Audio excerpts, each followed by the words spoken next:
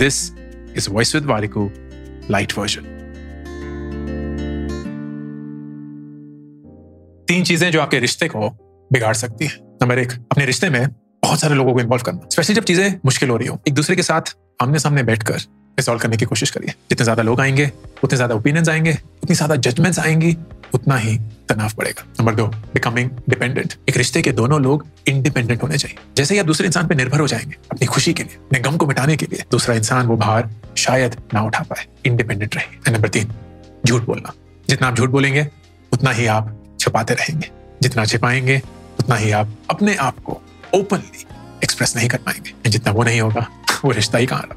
झूठ मत बोलिए, चीजें छिपाइए।